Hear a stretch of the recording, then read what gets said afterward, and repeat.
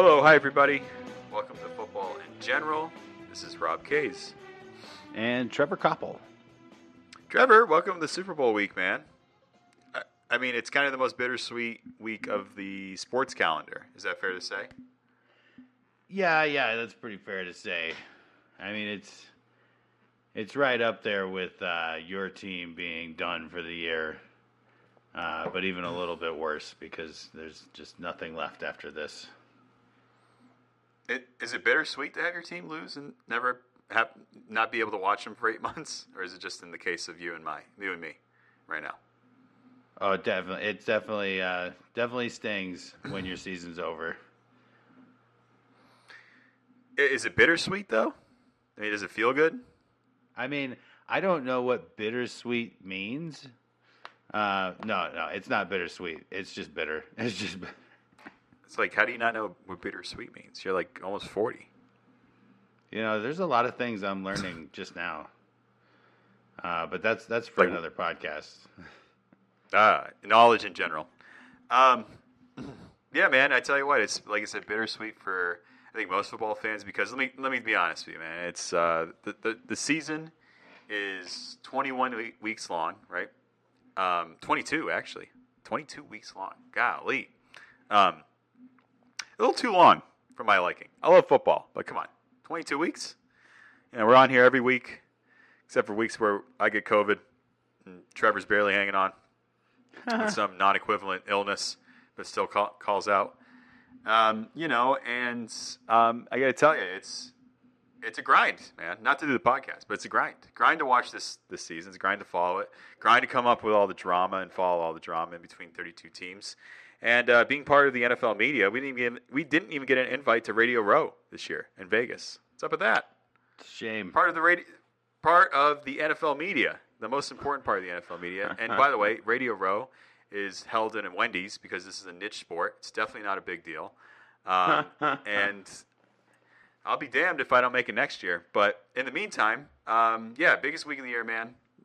Hundreds of millions of viewers for this niche sport. And, a lot of coverage. So let me ask you this. Let's have a little fun here, right? Let's do a little icebreaker. What's your favorite Super Bowl memory that you have? Oh, man, that's tough. There's so many good ones. Tell you what. I don't think I could put one at the very front. There's some really great ones. I think, the Titans getting stopped on the 1 yard line as time ran out. That was one of the best finishes to a Super Bowl I ever saw. I had an absolute great time being one of only 2 people rooting for the Colts over the Bears in a house full of Bears fans. That was a really, really fun day because the Bears lost. And there's some good ones. Watching Tom Brady come back from, 28-3? That was absolutely incredible because you just couldn't believe it. There's been some good ones. Oh yeah, no question. I could go on. There's six memories that hold truest to me. Number one is Russell Wilson throwing the ball, interception, Super Bowl, whatever that was. Oh yeah, that was crazy. Yeah. Yep. That's one of my favorite ones. If not, that's probably my favorite game of all time. That Super Bowl too. Super Bowl 36, New England and St. Louis. Adam Vinatieri kicking the game-winning field goal in that game. Let's see here, Super Bowl 38. Adam Vinatieri kicking the game-winning field goal in that game.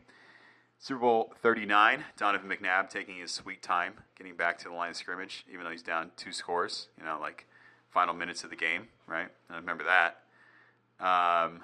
Let's see here. I liked that. Remember when the Colts and the Saints played in the Super Bowl? Tracy Porter had that interception on Peyton Manning. Turned it for a touchdown. Yeah. I like that one. I always thought that was a really crappy game, but that just because he did some like dance in the end zone. I always thought that was a lot of fun. You said Titans Rams. That was like the first Super Bowl. No, not the first sentient Super Bowl for me. I'm trying to think. Probably. Well, I mean, obviously New England and Green Bay, because I was like 5. I remember that Super Bowl pretty well. John Elway taking a helicopter spin in the air. Oh yeah, it's like, that was pretty awesome. That was a fun one. Or how about just him being carried off the field? Right, they won the one against Atlanta. And then like, what was that one? I'm trying to think. Oh, Willie Parker's big touchdown run, Seattle versus Pittsburgh. I like that one. How about this one? Santonio Holmes with the catch against Arizona, the toe tapper. Oh yeah, the most impossible catch ever. That was pretty crazy. Yeah, I mean we've had some good ones lately. My favorite memory of last year's Super Bowl was? What was that?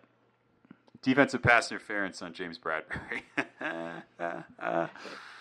I don't know if you remember that, but left corner of the end zone, right? Bradbury's covering. Who did he cover? I think it was like Montez Valdes-Scantling, right? And then they just throw a flag because he like barely grabbed his towel. Yep. Good old refs, man. The good old refs. Well, I'll tell you what, man. Before we get into the discussion of this year's Super Bowl and all the stats stuff, got a lot of things to talk about before we pick the game. Do you think the refs are going to be involved in this game at all? Are they going to be a factor? Should we consider them a factor? And maybe that's it's kind of inevitable. Yeah, they're definitely going to be a factor. There's just no reason to think that like the Super Bowl would be the game where they're not. I feel like they're a factor every week in every game, which is one of the things that this league really does need to figure out. The penalties called are just to anybody watching more than just their team every week. It's pretty obvious, and even then it can become obvious. But if you consume the whole league, it's glaringly obvious that the penalties are wildly inconsistent game to game, and even quarter to quarter. So I've got no reason to think that this Super Bowl will be any different. Yeah. God, I can't. It's. How do you feel about even talking about it? I mean, talking about like the refs. It gets a little tiresome, and I think the reason I just kind of feel beat down talking about the problem with the refs is that I don't really have a solution. I'm sure some people have suggestions and ideas on how to improve the officiating, but I don't. I don't know what they should do, but they got to do something. How do you? I guess my question. You're not going to have the answer to this either, right? Because inevitably this is sort of almost rhetorical to some degree at this point. But when we talk about the refs, you say we don't have a solution. That's fair. I understand that there's 32 crews, right? These guys are part-time refs for some odd reason. The only sport in the country where the refs are part-time. And I think we've said in the past that it's a difficult game to call. I mean, these guys are like the greatest athletes on earth, and you're putting like old people out there to watch them. Make sure they don't like tug on each other and stuff, which is just impossible, nonetheless. But let me ask you this, right? When you get to the Super Bowl, like, is there any excuse for the refereeing to be bad? Because hypothetically, you're just picking the all-stars of the referee crew, to call the biggest game of the year. Now, I think we've talked about this once before. I think it would be better if these officiating crews were like teams, and the ones that do the best, screw up the least, they make it to the playoffs. And the ones that continue to do better than the rest, they make it to championship weekend. And then eventually the crew that has performed the best, made the fewest game-altering mistakes, the fewest controversial calls, they should be the ones to officiate the Super Bowl. It's still not going to be perfect, but I'm not for picking and choosing from the different crews to put together an all-star crew. I don't think it works that way. I think it should be the best officiating crew, not the best members across multiple officiating crews. Does that make sense? No, I think what you're saying is that once you put regardless of, okay, so you put together an all-star team, right? Right. The problem is you guys haven't worked together. Exactly. You know, so, that's exactly what I'm trying to say. Yeah. There's no continuity, and there's no way to really test them because if you got to throw them right into the game. You know what I mean? And I think that's what you're saying. You have to throw them right into the game, and that's how you know they're going to work. But if they're never called, this is what PI looks like to me. This is what holding looks like to me. This is what this penalty looks like to me, and so on and so forth. There's no continuity. There's no, just groupthink, for lack of a better term, on some of these penalties. Then you're going to get what you get every year in the Super Bowl, which is, I would say, some pretty subpar refereeing, man, for the biggest game of the year. And you don't say it.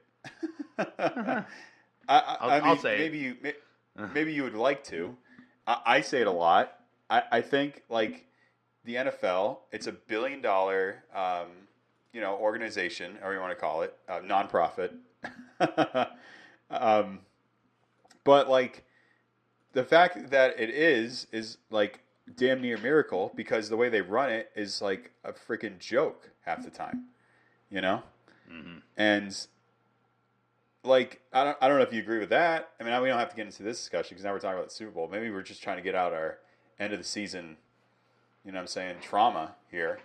But it is. I think your point is absolutely correct, and that's the way they should do it. Put together the best crew.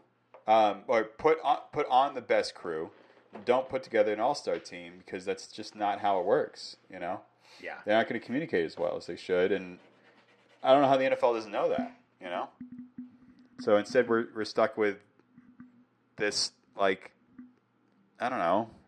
You get James Bradbury making a DPI at the end of the game, and that costs the Eagles a game, and I think it happened against the Super Bowl prior to that too, right? With Cooper Kupp in the back of the end zone. So, I don't know what to say, man. Yeah, it's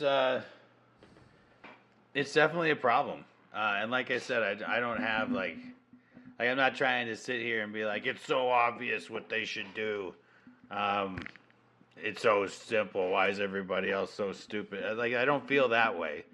Because it's a tough job and it's a tough situation they're facing right now to figure it out, but they got to do something. Something has to change, because the league will reach a tipping point where people are going to say, "Why am I getting so emotionally invested in something that is, so up in the air at the whim of people that are inconsistent, when I could be, supporting one of the other big sports where they don't have this issue." And to be fair, I think I don't even know if you can make that argument because I think every sport has this issue. Like the umps in the MLB suck. I think for the most part, I think everybody would agree with that. The NBA referees are too ticky-tacky. They call everything, I think the only sport that's major, and whether or not you want to call it major, because I think that's kind of debatable at this point, is hockey, or like professional wrestling. I mean, that's what we're going to compare it to. Yeah, brother. The friggin' refs in professional wrestling are more consistent and better at calling the matches than the friggin' NFL refs, which is crazy, Yeah. So maybe the NFL will get their head out of their butt, That's me knocking on wood, by the way. Probably won't happen. So you're going to have to hope that, that happens. But and we spent 10 minutes talking about the refs. I mean, this is what it is. So hope they're not a factor. It's definitely worth noting and worth venting about. So let me throw some stats at you here, Trevor. Okay. Leading up to the game, there's a lot of different sort of storylines and things going on, and we're going to go ahead and pick apart some of the things I think that are going to be a big deal when it comes down to matchups in the Super Bowl. Because if you listen to last year's show, the year before the Super Bowl, We know that matchups basically make this game. That's why people tune in Super Bowl, other than just being the Chiefs and the 49ers. You want to see Kelsey versus Fred Warner, right? Mahomes versus the 49ers defensive line of the Niners against the offensive line of the Chiefs. Chris Jones versus somebody on the San Francisco offensive line, right? George Karlaftis versus Trent Williams. Deebo Samuel, Brandon Ayuk versus this really good Chiefs secondary and defense. So let me throw you at this first, Trev, and we don't have to say is one better than the other, but let's just look at this matchup from a critical standpoint, right? You get the Chiefs defense, 17.3 points per game allowed in the regular season, yards per game, second in the league, points per game, second in the league. Going against the 49ers offense, 28.9 points per game, third in the league, and first in the league in yards, right? So what do you think? What do you make of that matchup? How do you think this works out, just in terms of across the board offense versus defense? Well, when it comes to, the entire squad, offense versus defense, I tend to look big picture, and the way I see it, I give an edge to the competition in the AFC. So if I'm taking one over the other, I'm going to take the Chiefs defense over the Niners offense. I think the Chiefs defense faced tougher offenses than the 49ers offense faces tough defenses. Does that make sense? You don't have to agree Sure. with me. Does that make sense? Yeah. Sure. So that's the way I'm leaning there. I'm going to take the Chiefs defense in that one. It's a good pick. Chris Jones, right? First team All-Pro. Chris Jones. Jerry Sneed. Chris Jones, right? Yep. Second team All-Pro. Trent McDuffie, first team All-Pro. Nickel cornerback. Mike Edwards, good safety. George Karlaftis, I mentioned earlier. They got another guy on the defensive line that's got around 10 sacks. It's a good unit. What do you make of this, though? San Francisco, 30 plus points per game. 10 30-plus point games. That's a hard one to say. Third most in the NFL. And put up 30 against Detroit 2 weeks ago. Good defense, I think everybody would say. What do you make of that stat? I think what they did against Detroit is better than that season stat. Because, like I said, you got to think about who they're playing. Because, you play some of these NFC squads, and I'm not surprised that a roster like the Niners can put up 30-plus points. But, they really, and this is going pretty far back in the season, they really struggled to put up points against the Vikings defense. So, these season-long stats, they're not nothing. They're not meaningless. But I'm more impressed by what they did last week on the big stage. They were not on the road; they were hosting, but playing a really tough, really motivated, rolling Detroit Lions team. So that to me is more telling, more impressive than the how many times they did it during regular season matchups. Totally. Yeah. No. It's interesting. You're saying the 49ers competition via schedule wasn't nearly as hard as the AFC the Chiefs faced? I'd have to look at it to know, but that's Okay. what I mean is you say you put up 30-plus points. What was it, 10 times? Right. Some of those I'm going to be impressed with. Some of them not so much. Mm-hmm. It just really Okay. depends on who Wow. they're playing. Yeah. All right. Shots fired. I don't know. Super Bowl, right? Made it the Super Bowl for a reason. I guess you could say, if you read between the lines, the Niners could be potentially less battle tested, on their way to the Super Bowl. Whereas the Chiefs, you act like you've been there before. They've both technically been here, but in this case, and recently. Chiefs have won. But the Chiefs have a little bit more recent experience. And you're right. This time, man, this is what makes this different from the other Mahomes Super Bowl appearances is how many games they played on the road to get here. because I think before this year, Mahomes hadn't played a road playoff game unless you count the Super Bowl. So, yeah, going on the road in Buffalo, that was huge. Going on the road against the Ravens, those were big wins. The Chiefs. I already mentioned this a little bit last week. I think the Chiefs. They look like the Chiefs from recent years past more than they look like the Chiefs from this regular season. I don't know how they did it, but it's been impressive to watch. They sleptwalked through the end of the regular season, man. They sleptwalked through. They knew they were going to be here. I mentioned it the whole season. Nobody listened to me. I said, you got to pick the Chiefs. I'll never pick against the Chiefs. And, well, maybe I will later. Who knows? I won't. Yeah. Anywho, going against this other stat, how about this one? Kansas City Chiefs defense forced the Ravens to go 4 for 17 on third down, had 3 takeaways in the AFC Championship game. Given that 49ers have 4 playmakers, 2 guys who would probably be third down machines between Christian McCaffrey and George Kittle, how important do you think it is that they convert? I mean, at least at a decent clip against this defense. So I think that's the recipe for the 49ers is they need sustained drives. They need to keep the ball out of Mahomes' hands, and they need points at the end of their possessions, whether it's a field goal or a touchdown. They need to get down the field and score points, or it's going to be a real tough day for the Niners. How about this stat? 12-1 when Christian McCaffrey runs for more than 75 yards this season. How can they get him going? What do you think is a good strategy to get Christian McCaffrey going? Well, I mean, this Chiefs defense. I think the best way to get CMC going is to have him run off of Trent Williams.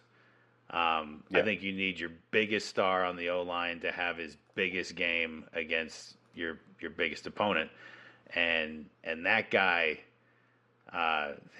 he's like the Hulk out there. I mean, you see him compared to some of these other players, even compared to other linemen, and it's just like, how are you supposed to like shed that block? I don't know how it can be done. For me, and it might be too obvious. You know, I'm not the genius that Kyle Shanahan is, I feel like he's your best bet at getting CMC to the second level, where CMC can work his magic. But if you let these Chiefs down linemen bottle him up at the line of scrimmage, like that's what they're going to try to do. And if they can, and they make Purdy throw the ball, I'm not saying he can't, but if they make the 49ers one-dimensional throwing the ball, that's a step in the right direction for the Chiefs defense. So yeah, if I'm trying to get CMC going, I probably wouldn't get too fancy with screens or halfback passes. I'm wanting to punish people with Trent Williams and get him going that way. Yeah, silverback gorilla, baby. That's why he's out there. Absolutely belongs in a zoo, but he's playing football. How about that? How about this 49ers defense? We haven't talked too much about them, but over the regular season allowed 79.6 quarterback rating, 6.4 yards per attempt for quarterbacks throwing against the 49ers defense. So pretty stingy. You still think that's a benefit of a schedule they play in the NFC, or is it just what do you think? What do you think that's about? Well, I don't want to lean into that take too hard. They do play some good teams. I just don't feel like they play as many high caliber teams as you do on your way to the Super Bowl from the AFC side of things. They've definitely got the talent. I feel like the 49ers defense in recent years in the playoffs and in the Super Bowl, it's almost like we never have yet really seen this 49er defense this healthy at this point in the season. I feel like they've always got some key starters out, usually in the middle of the field at that second level, linebackers. So this could be, this could be the difference maker. Is can they force the Chiefs to play off script? Of course, that's something that almost benefits the Chiefs with a quarterback like Mahomes. Yeah, I think we'll see a couple of coverage sacks, a couple of forcing them to throw the ball away. It's just going to be really hard, I think, to do that all game long. And I just see a little more big play. Not that the 49ers, the offense for the 49ers does have some big playability. It's usually yards after the catch or Christian McCaffrey just making everyone miss. But I still give an edge to the Chiefs in that category, the big playability. And that's all Mahomes and, pushing the ball deep downfield with his arm. San Francisco's allowed 4 100-plus rate games this year. Can you name one of the quarterbacks they allowed a 100-plus quarterback rating game to this year? I'm just going to take a shot in the dark. Was it Kirk Cousins? Kirk Cousins is on the list, baby. There we go. Let's get it. Kirk Cousins, Lamar Jackson, Joe Burrow. This last one's going to surprise you. Joshua Dobbs. Joshua Dobbs. Oh, Joshua man. Dobbs allowed 4 100-plus quarterback rating games this year. You just mentioned it's important to keep them off script. However, that definitely benefits the Kansas City Chiefs. Is it going to impact the game at all if because this is kind of an arbitrary stat, but if Mahomes is under 100, is that going to guarantee a victory or the game being close, or it doesn't really matter? What do you think? It could certainly happen that the Chiefs could still win with a sub 100 QBR rating. We're talking QBR, is that right? Yeah.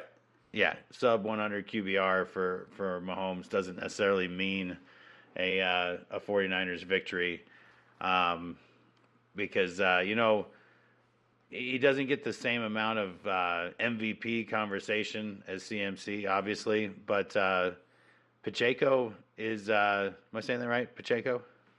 Yeah, I believe so. Pacheco or Pachenko? I can't remember, but he's got the big play potential, maybe not as often as Christian McCaffrey does, but Andy Reid, he's a really good play caller, and I think if the 49ers put too much emphasis on bottling up Mahomes and getting coverage sacks, it's only a matter of time before they start getting Pacheco going and then doing play action off of that.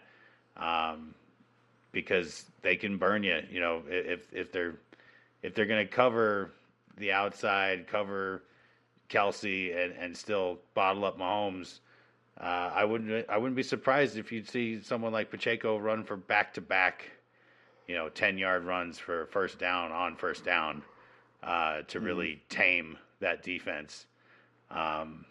So yeah, for the 49ers, it's going to be tough. Like I've said, I think this is the healthiest their defense has been at this point in the season in a long time. So it's possible, but they're all every single person on that defense is going to have to do their job really, really well to force punts from the Chiefs. Before we go back to the San Francisco defense, let's talk about the Kansas City defense, because we briefly talked about it, but you can't just scroll by, right? Chris Jones, his impact is incredible. 11.5 sacks in the year. George Karlaftis, breakout year, 10.5 sacks, 47 tackles, forced fumble, 2 sacks in the AFC Championship game. First team All-Pro for Chris Jones. And 2 sacks in the AFC Championship game sounds good, but what sounds even better is 2 sacks of Lamar Jackson, because that's what it was. Yeah. That's one of the toughest sacks to get in the league. So yeah, that's impressive. Going against, we said Trent Williams is really good. I don't know anybody else on that offensive line for San Francisco, and you could say it's a scheme friendly offensive line. I mean, because they run the zone running scheme with Kyle Shanahan, but nonetheless, Kansas City defensive line, probably one of the best in the NFL. They blitz at a 38% clip. And Brock Purdy against the blitz in 2023, 132.3 quarterback rating, 15 touchdowns, 2 interceptions. So let's take that into context for a second here, Trevor. Let me look at this matchup of the San Francisco offensive line, right, and QB, and we say, well, Brock Purdy's pretty good against the blitz. Chiefs blitz at a very high rate. They have a good defensive line. We talked about Trent Williams, but does anybody give credit to Purdy that he's actually really good under pressure? Like better than every quarterback in the league?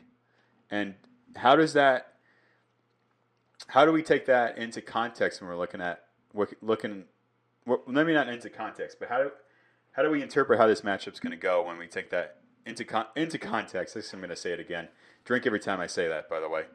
When we're looking at Brock Purdy versus the Kansas City Chiefs defense and this defensive line and the blitz rate, I think it's a pretty good matchup for San Francisco, right? I do too. And here's the thing. I wouldn't be surprised if you saw, at least at times, that blitz rate might drop a little bit in this game because of how this 49ers offense and Brock Purdy operate. Brock Purdy, he might have been the last overall pick, but he's still an Iowa State Big 12 quarterback, and they're the best. Everybody knows. What I've identified with Brock Purdy, what he is really good at, is getting the ball out quick to the option who's ready for it. And the other half of that is how great these guys are. Brandon Ayuk, Deebo Samuel, George Kittle. They make the catch and then they get upfield. And when you're playing against a team that's blitzing hard, a 4-yard completion can turn into an 18-yard gain real fast. So that's what the Chiefs have to look out for is, if they're blitzing aggressive and it's turning into completions for first downs, I think they got to reevaluate their blitz rate, because right now, I mean, if it works, don't fix it. But Brock Purdy really has shown himself to be somebody who can get the ball out against a blitzing defense, and that's just one half of the equation. The other half is the people he's throwing it to make plays. So that is the challenge as I see it for the Chiefs defense. I agree. It's gonna be a challenge for sure. And let me tell you another guy who's gonna be a challenge for the San Francisco defense, or just a guy in challenge in general.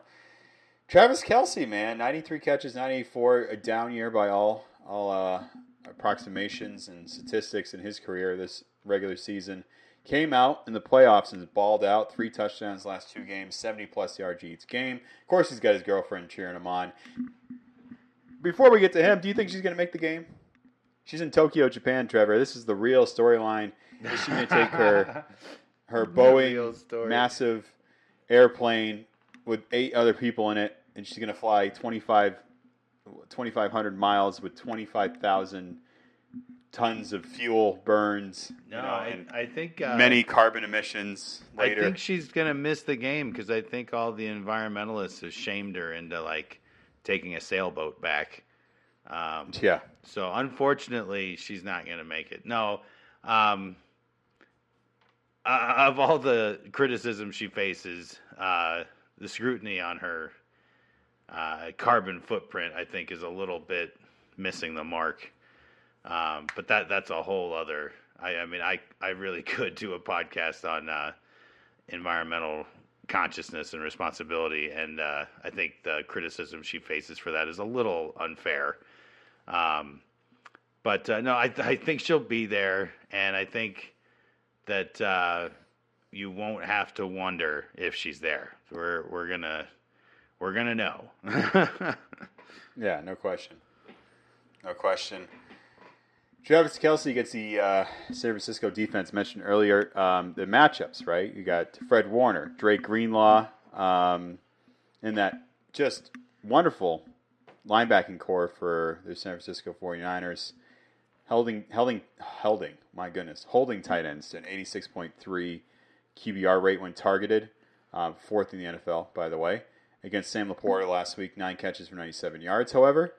And it's kind of interesting stat there. I mean, so we're like, wow, they actually been really good in the regular season. And Sam Laporta just absolutely burned them last week, right? So, battle of the tight ends, National Tight End Bowl might as well be, right? Right. George Kittle, Travis Kelce. Who has the edge?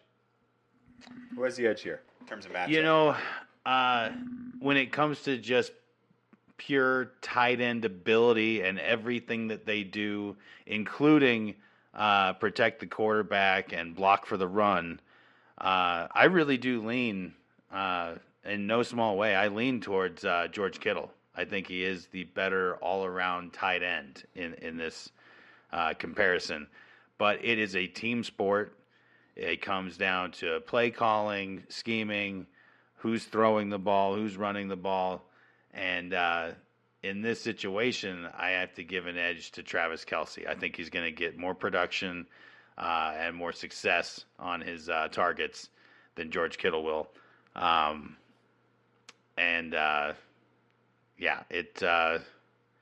It definitely just comes down to Patrick Mahomes' ability to extend the play, shed the sack, and make these insane Harlem Globetrotter-esque passes. That's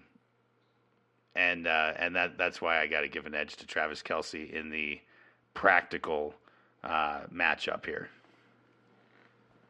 Do you think Kelce?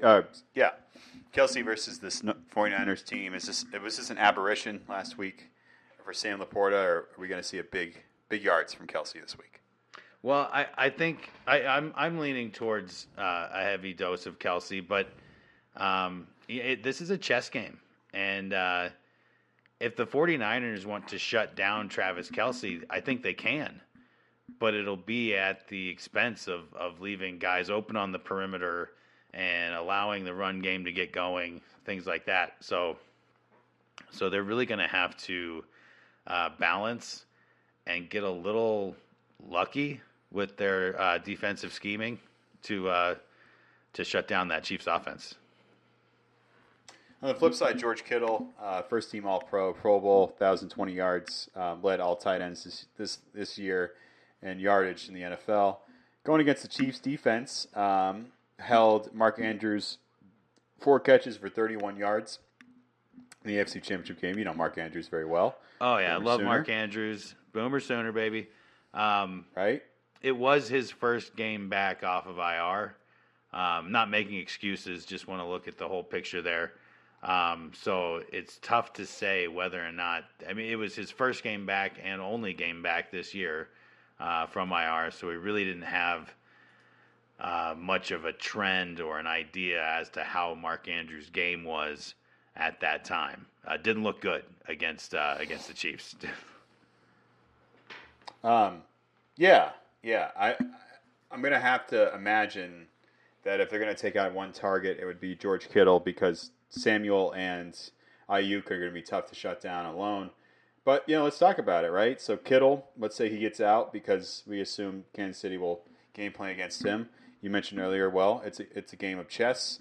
Deebo Samuel, 9 catches for 90 yards in the NFC Championship game. Ayuk had a couple big ones, the one that ricocheted off the cornerback's face mask into his hands. We got Trent McDuffie, first team All-Pro. L'Jarius Sneed, I don't know if he was first team All-Pro. I'm trying to find out here. I think, but he was Pro Bowl, right? Second team All-Pro? Okay. great year from Ayuk. Obviously, Samuel's been banged up, but he's going to play. What do you make of those two matchups? You're going to have McDuffie on Ayuk and L'Jarius Sneed on Deebo Samuel. I assume with some safety help over the top, of course. And then you got Kittle over the middle.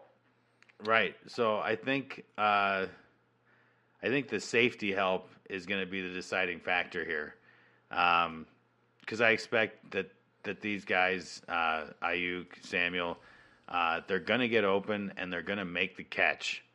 And they could catch it deep, but most of the time they're catching it ahead of the sticks.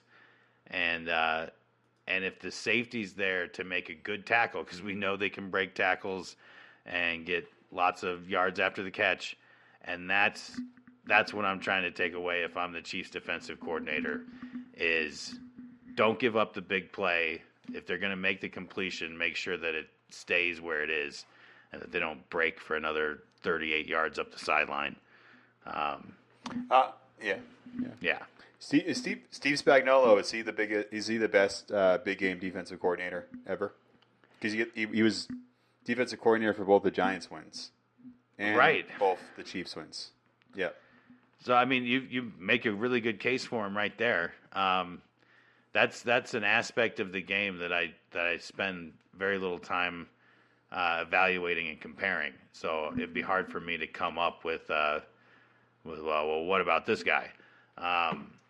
But no, he's got a very impressive postseason and even Super Bowl resume, big time. Absolutely.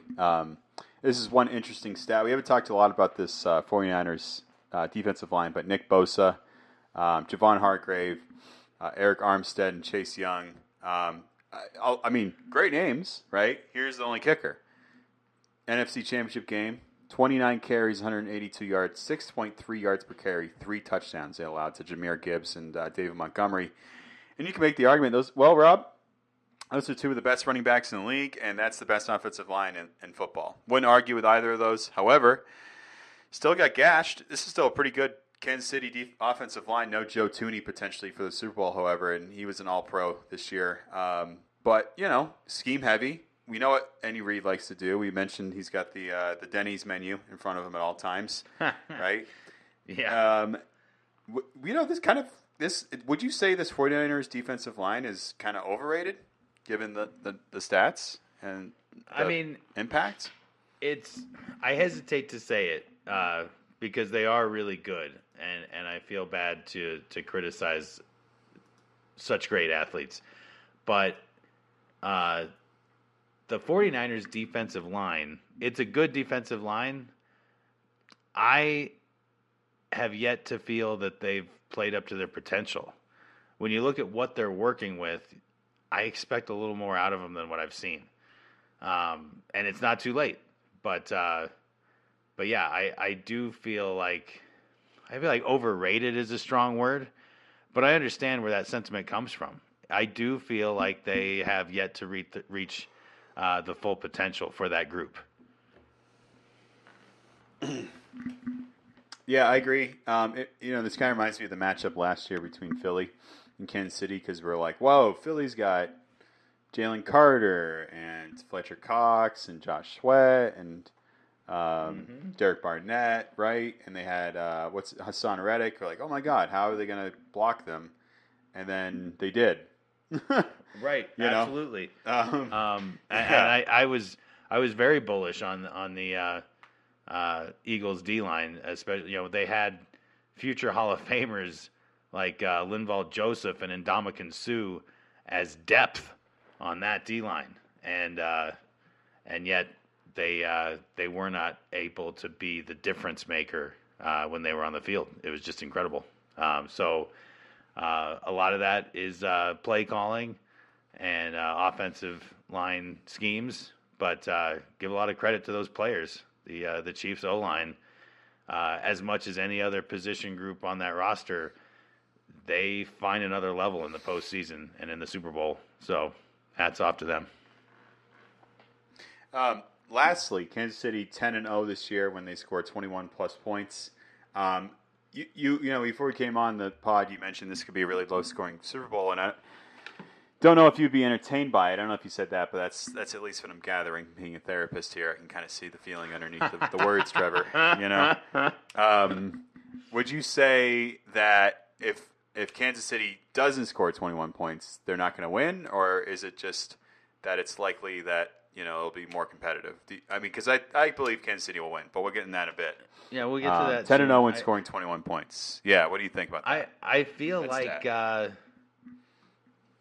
I feel like we could see similar game strategies from both teams in terms of, we want to possess the ball as much as we can, chew up clock, and whether we come away with 7 points or 3 points at the end of a drive, we're just trying to control the ball and put points on the board, and that sort of game scheme.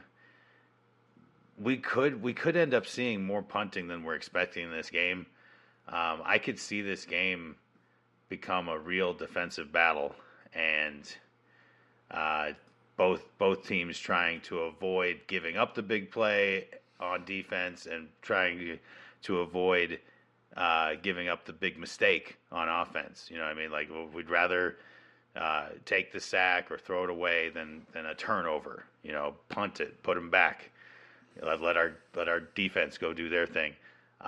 So, I'm hoping for fireworks. I think most people are, but I won't be surprised or disappointed if we see a real defensive battle from both teams here, and it could stay pretty low. I think, I could see this being a 17-14 outcome. I know it'd be shocking to a lot of people. It wouldn't be shocking to me. But yeah, it's I'm getting more and more excited the more we talk about this to find out what level of offensive success versus defensive success we see in this game, because it could be very defensive and it might just open up, midway through the third quarter when we see these teams see the clock starting to go the other direction, and we just need to start putting some points up and start taking more chances that lead to bigger plays. But I think starting out, as long as these defenses are doing as well as they can, you could see an offensive strategy from either or both teams that is very conservative. Yeah, no question. So they kind of make some adjustments based upon the way they're playing. Last one, 23 turnovers, right? Kansas City tied for 23rd in the NFL. 49ers defense, 28 takeaways, tied for 5th. We've seen Mahomes be very conservative with the ball in the first 3 weeks of the playoffs. I think that's probably even putting it lightly. He's been very, very, very conservative, not playing a lot of hero ball like he usually does. But there is some kryptonite with him being in the Super Bowl in the past. First Super Bowl, right, through 2 interceptions, came back and won. Against Tampa Bay, through 2 interceptions, lost. Last year against Philly, did he throw any interceptions last year against Philly? I don't think so. I don't think so. Right. Which was also a bit of a surprise, because that Philadelphia defense, they had a bunch. I mean, they had a lot of takeaways that season. Right. So yeah, it's going to be interesting to see which Mahomes we get, and whether or not we get a different Mahomes in the second half than the first half. Right. Yeah, and you could say the 2 Super Bowls he won, right? Philly and San Francisco, I guess the first one, but that might be an aberration, I guess, at some point. But because he did come back and play really well at the end there. But yeah, man, he was a turnover machine in both those games, and. I think last year maybe he fumbled. I can't really remember, but I'm going to look that up real quick.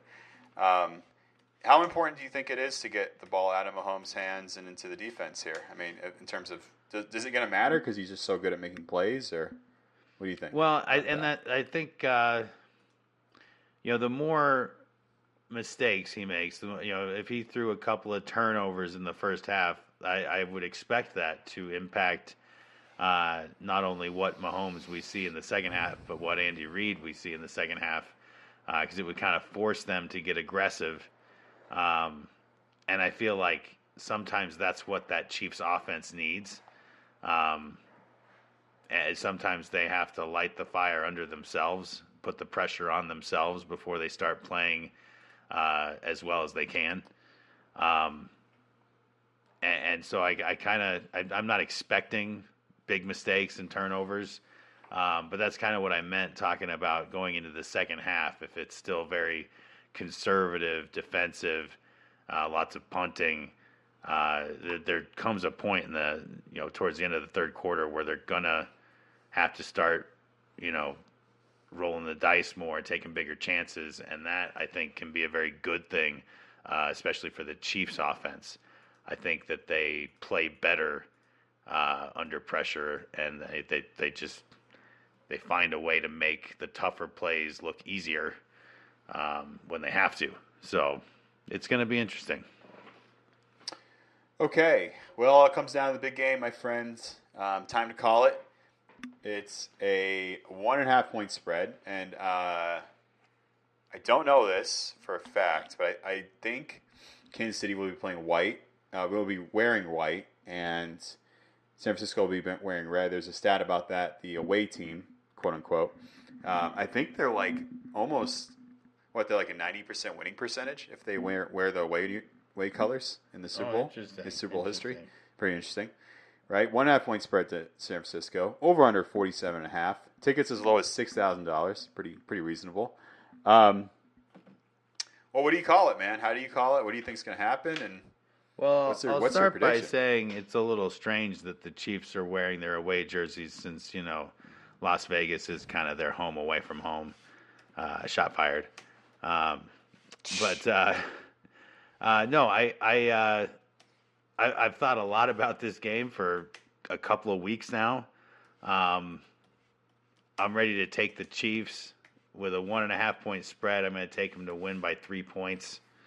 I think it's going to be a tough game, but yeah, I like the Chiefs to win. I like them to beat the spread, and I'm going to go with my gut here, and I'm going to take the under.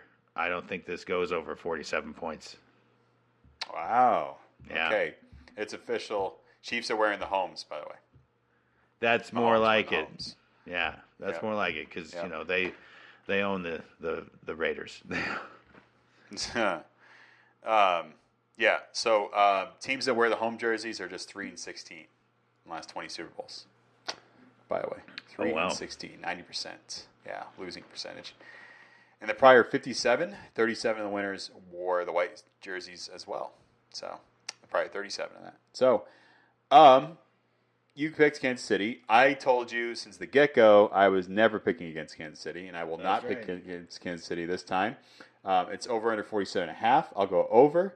It's a spread 1.5, and yeah, man, you gotta bet Kansas City. I think they're they're gonna take it, and I think they'll beat the spread. I think they'll win. I'm not sure how this game will go down. They've been so competitive. A lot of these Super Bowls have been so competitive over the last, we haven't gotten a bad Super Bowl in a minute. Probably about 10 years. They've been 13 good years recently. Yeah. Yeah. I don't know how Brock Purdy's going to perform in a game this big. I would imagine that the pressure might get to him, and if it doesn't and he wins, then he'll basically be an icon, as far as I look at it with his undrafted football status and undrafted status and what have you. So I'll say that we get a controversial call. That's what's going to happen. Some weird penalty is going to set up some good field position for Kansas City. They go down, and Harrison Butker is 7 for 7 in the playoffs. I think he kicks a game-winning field goal. I'll say 27-24, Kansas City. I like it. Yeah. That's what I got, man. What is your final score prediction? So my final score prediction, I'm going to go 24-21, Kansas City. Oh, okay. That's slightly, 24-20, slightly under the 47.5 total. That's right. I think that 47.5 is a well placed over under. But yeah, like I said earlier, though, I wouldn't be surprised if this was 17-10, 17-14 type of game, which is going to disappoint some people. A lot of people watching could care less about the final score or the amount of scoring. But man, after talking about these teams for an hour, I am really fired up about watching these two defenses. And yeah, it is a league where the defense often goes with less notoriety than the offense. But I think defense decides the outcome here. Super Bowl MVP prediction. Well, if you're taking the Chiefs to win, it's really hard not to take Patrick Mahomes as your MVP. I mean, it's possible that somebody on the defense steps up and just has a more impressive stat line than Mahomes, especially if it did go, both teams scoring less than 20 points, as I've mentioned, is possible in my opinion. But no, if I'm putting money on who I think it is, it's going to be Mahomes. Okay.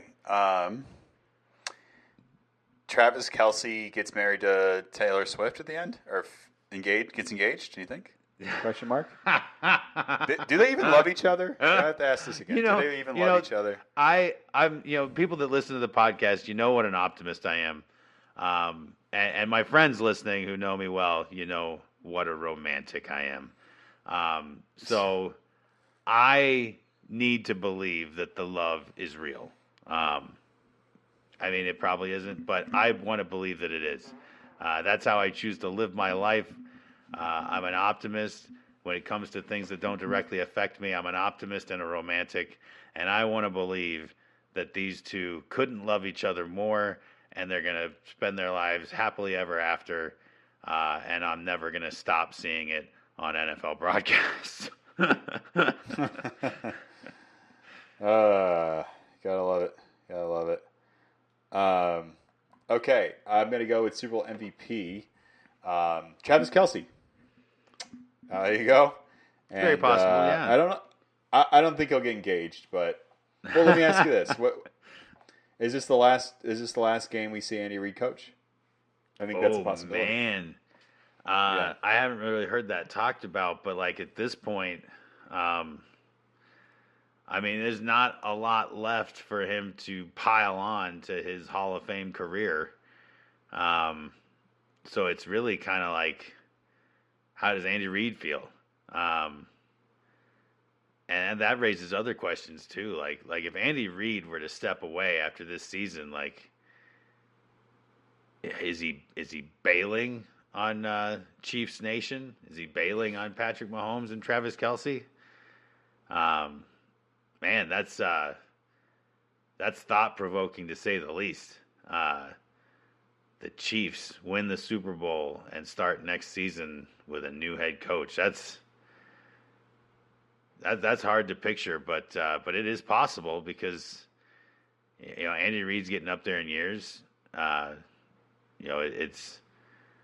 It's always better to go out on a high note than to be left out of the coaching carousel at the end of your career. So it's that's interesting, Rob. I haven't given that any thought until just now. So it's hard to say whether or not I think it's likely, but it's possible. Yeah, he's done so much, and it's always easy for the fans to ask more of someone like that. But you got to be happy that you got what you did from him. Man, that would really shake things up, and it would be, man, that would be tough for Kansas City because we've already seen the head coaching landscape really shake out. Let me ask you this, Rob: do you think Belichick would be in the running if they had to replace Andy Reid? Oh, there's no question.